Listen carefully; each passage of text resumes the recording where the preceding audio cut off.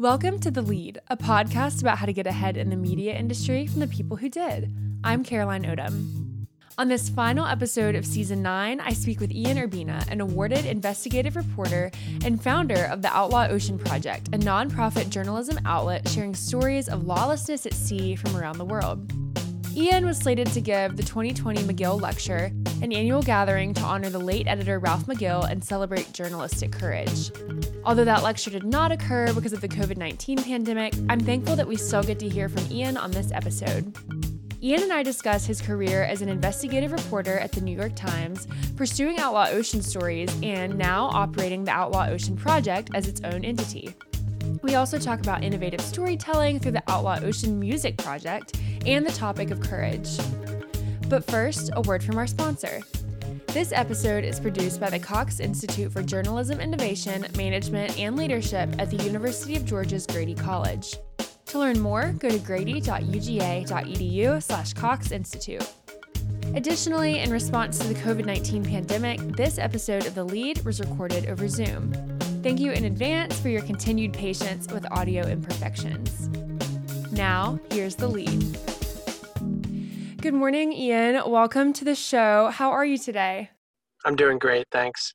I'm really excited about this conversation. Just to give people a little bit of background, Charlotte, producer of The Lead, works with Ian on the Outlaw Ocean Project. So I've been hearing a lot about his work and think that Ian, you have a lot to share with us and just a really interesting perspective from the realm of journalism. So just to jump right in, you have degrees in history and cultural anthropology. So I'm just curious, how did you go from those subjects to eventually joining the New York Times in 2003? And, did you ever imagine yourself taking that path?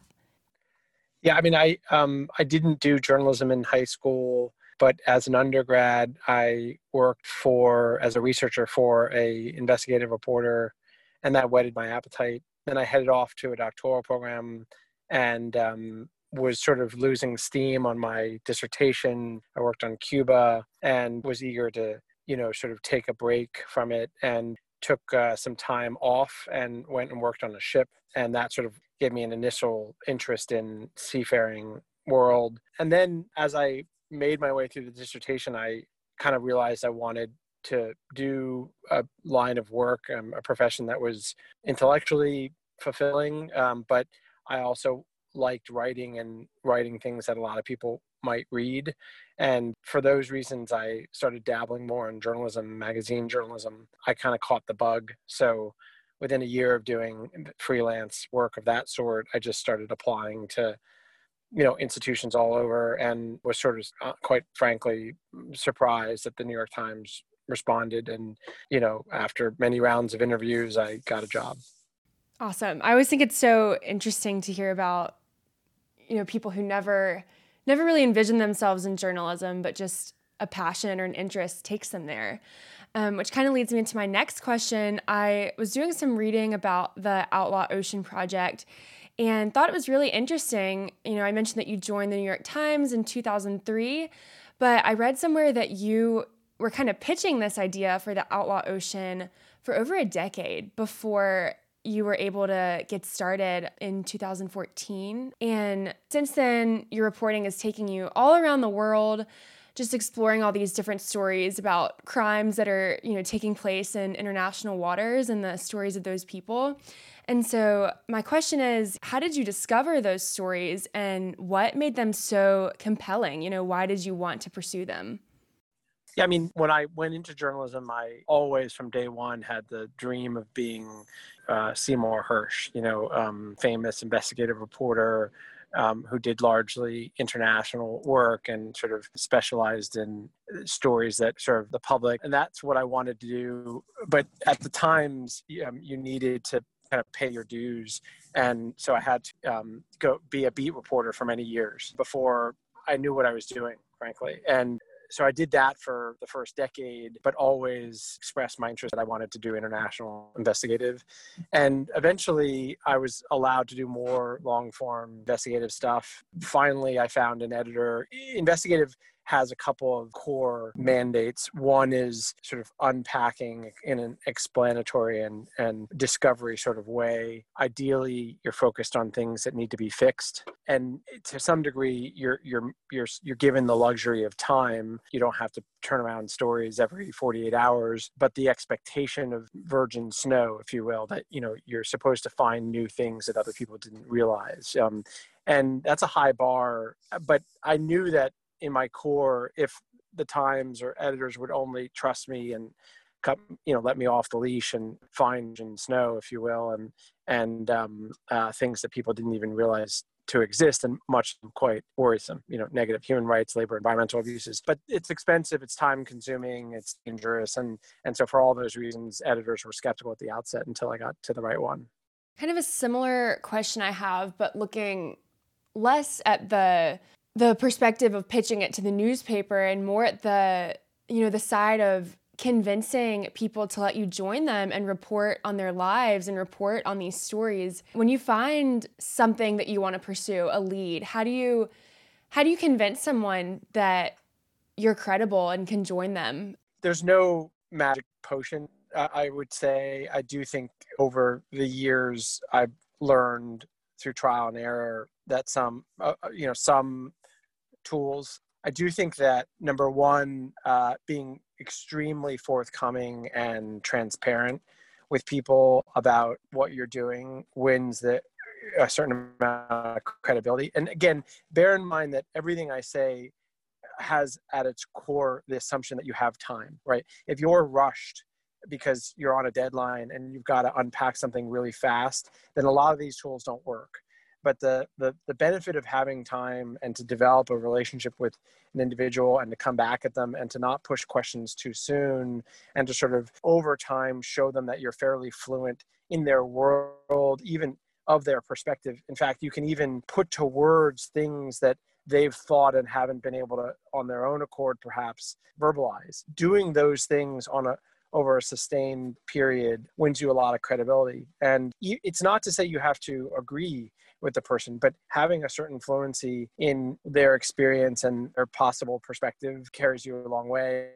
I think also just being really humble about how much you don't know and almost sort of treating the person not in some performative or condescending kind of way, but genuinely conveying to them that there are a lot of things you don't understand about their world, their work, their life, their perspective, and kind of just are hoping they will explain it to you because you think it's worthy for the public at large to hear and learn that, and you want to be a translator, a bridge builder. You size up people. I think any good reporter has to have a lot of emotional intelligence and have a really keen ability to read people and take the subtle cues and course adjust accordingly. And if you're good at that towards someone, often it raises the bar and they start being good at that towards you.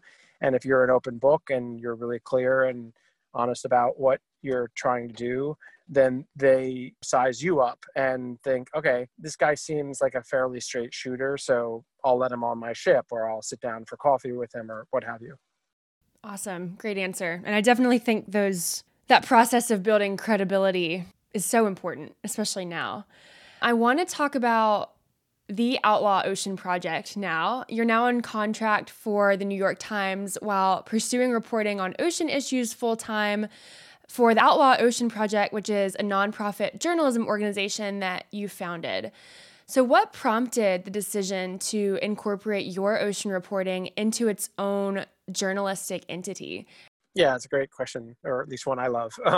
I spent 17 years at the Times on staff, and it was the only place I ever worked. And I did 2 years of freelance magazine writing before I joined the Times, but my home institutionally has always been the Times, and it was amazing. It was kind of like a teaching hospital where I learned how to do everything you do, in a newspaper, or in this case, metaphorically, a hospital. But with this project, with the Outlaw Ocean Project, I took the first 2 years of the reporting ran in the paper, and then I took a 2-year leave from the paper to go back to sea with Fabio Nascimento, Brazilian photographer, to produce the book. And then when I went back to the paper after producing the book, I spent a year doing a series called American Ammo about ammunition, about bullets globally and the commerce of artillery and weapons, but specifically ammo. And I just couldn't put the Outlaw Ocean stuff down. There were all these stories that I had wanted to get to, I didn't get to, and stories that I thought might be there if I just had the time to look into them. And the thing that drew me to the topic was a sort of inverse relationship between, on the one hand, the urgency and richness of the stories that are out there. 56 million people work at sea. It's a vibrant world that happens to cover 2/3 of the planet, and yet there's very little journalism coming out there. So the urgency and diversity of the stories on the one hand, and the lack of narrative reporting on the other hand, that gap really haunted me. And I thought, someone needs to be doing this, and I quite like it. So I knew that I couldn't continue doing these stories at the Times because they want to move their investigative folks around. Quite frankly, a lot of attention was shifting towards the Trump administration, and I didn't want to. I'd done political investigative before, and it felt like a crowded field, worthy, no doubt, and a target-rich field, I'll say. But I just didn't really want to do that. So I also kind of wanted to experiment with alternate methods of distribution. The kinds of stories I did at Times and what the paper taught me to do, I wouldn't change at all. I really, the core writing, reporting, etc., I didn't hunger to adjust. But what you do with the reporting, typically we would spend 6 months, 9 months, 15 months on a single story. You put it out, it lives for a week, it gets a lot of attention, it's a huge platform, but then you walk away. And I didn't like that. I thought if you're going to spend that much time and you're really trying to drive social change and do a public service, then you probably want to give that reporting a longer lifespan, maybe different iterations. And so I thought I'd like to sort of experiment. If I leave the Times, I'd like to do the core reporting, but then experiment in alternate ways to convert the reporting into other things, to give it new life. And so I knew I wasn't going to be able to do that at the Times either. And so I decided to sort of follow in a ProPublica model or Marshall Project model, a small, agile, specialized boutique journalistic team for which UGA graduate Charlotte Norsworthy is a key player. And we produce the stories. We put them in, tier one news outlets, the New York Times, Washington Post, New Yorker, BBC, Der Spiegel. But then we also kind of do a bunch of other things with them, convert them into music, podcasts, games, animation series, theater production, all sorts of different other things. So you mentioned music, and that leads really well into what I wanted to ask next, which is about the Outlaw Ocean Music Project, which is just this fantastic example of truly innovative storytelling. So would you mind explaining what that is to our listeners, and then tell us about what gave you that idea to tell these stories through music? Yeah, so in that narrative I just long-windedly ran down, that is sort of exhibit one of alternate distribution, right? So you take a core body of intellectual property, in this case, the book, right? A bunch of 15 chapters worth of reporting and stories and rich texture and tension and characters and setting and urgent issues, right? And the book could have come out, been read, get on the shelf, and that's it. But in this case, I thought, well, what if we did something that gave it a second life? And the second life would be something that actually we started about a year ago, which was we would approach musicians around the world. These are musicians of lots of different genres, so classical and hip hop and electronic and ambient and genres I can't even cite. And we would say, would you consider reading this book, or at least parts of it, seeing which characters or issues or chapters speak to you, then tap into this sound archive that we created. And the sound archive is a bifurcated sort of body of samples, essentially. And one half is ambient sounds, and these are all sounds that directly come from field recordings. And the ambient stuff is textured sounds. Think of it almost like in a culinary metaphor as, these are seasonings, right? They don't stand on their own, but they add a certain spice to the meal. And so this ambient sounds might be machine gun fire in Somalia or chanting Cambodian deckhands on the South China Sea. These are rhythmic things that are interesting and can be combined into music with the right musician. And then the other section of sounds are prose, and those are things with words. So that's Secretary of State John Kerry at the UN talking about Lang Long, one of the characters that we reported on in the series, a guy who was shackled, a sea slave. It's interviews with George Mandawa, a stowaway who was left on a raft at sea. These are really interesting things that have words and for which you can pull out interesting little tidbits. Now you hand this over to a musician.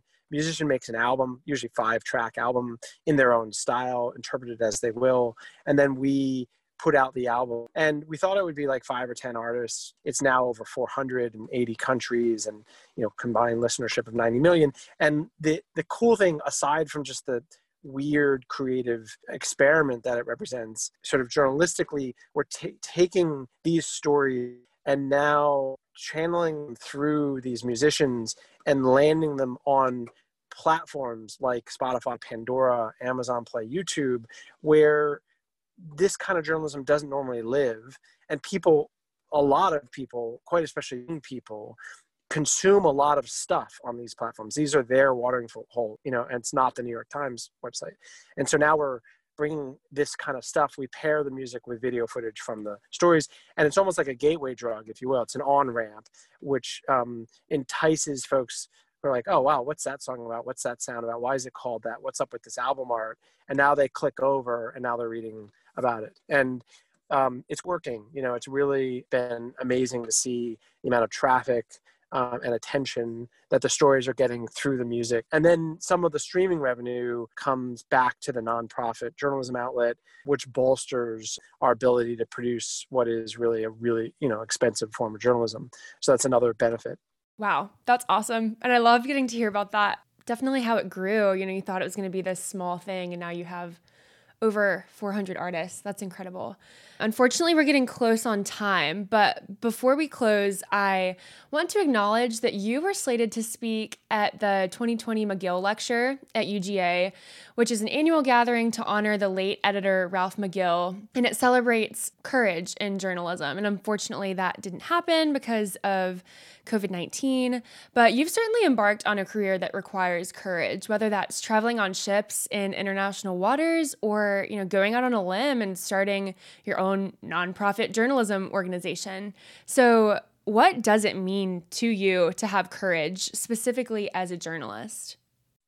I mean, it's one of those hard questions that I don't know. I struggle to answer because I don't think of myself in those terms, quite frankly. And it's not because I'm being humble here. It's because I think I'm surrounded by other forms of what I believe are even more intense courage that inspires me to mimic them.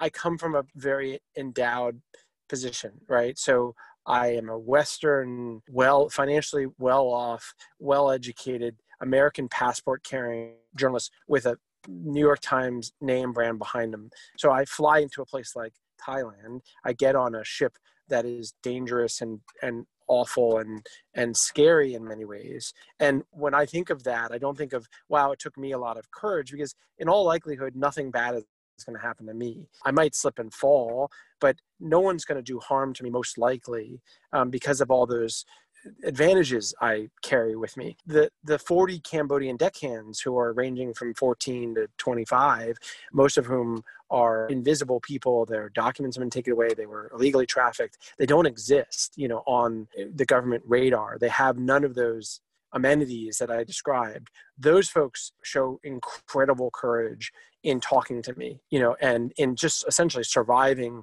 the experience. And so I'm kind of more fixated on the courage that the sources I talk to have and the trust they show in letting me tell their story.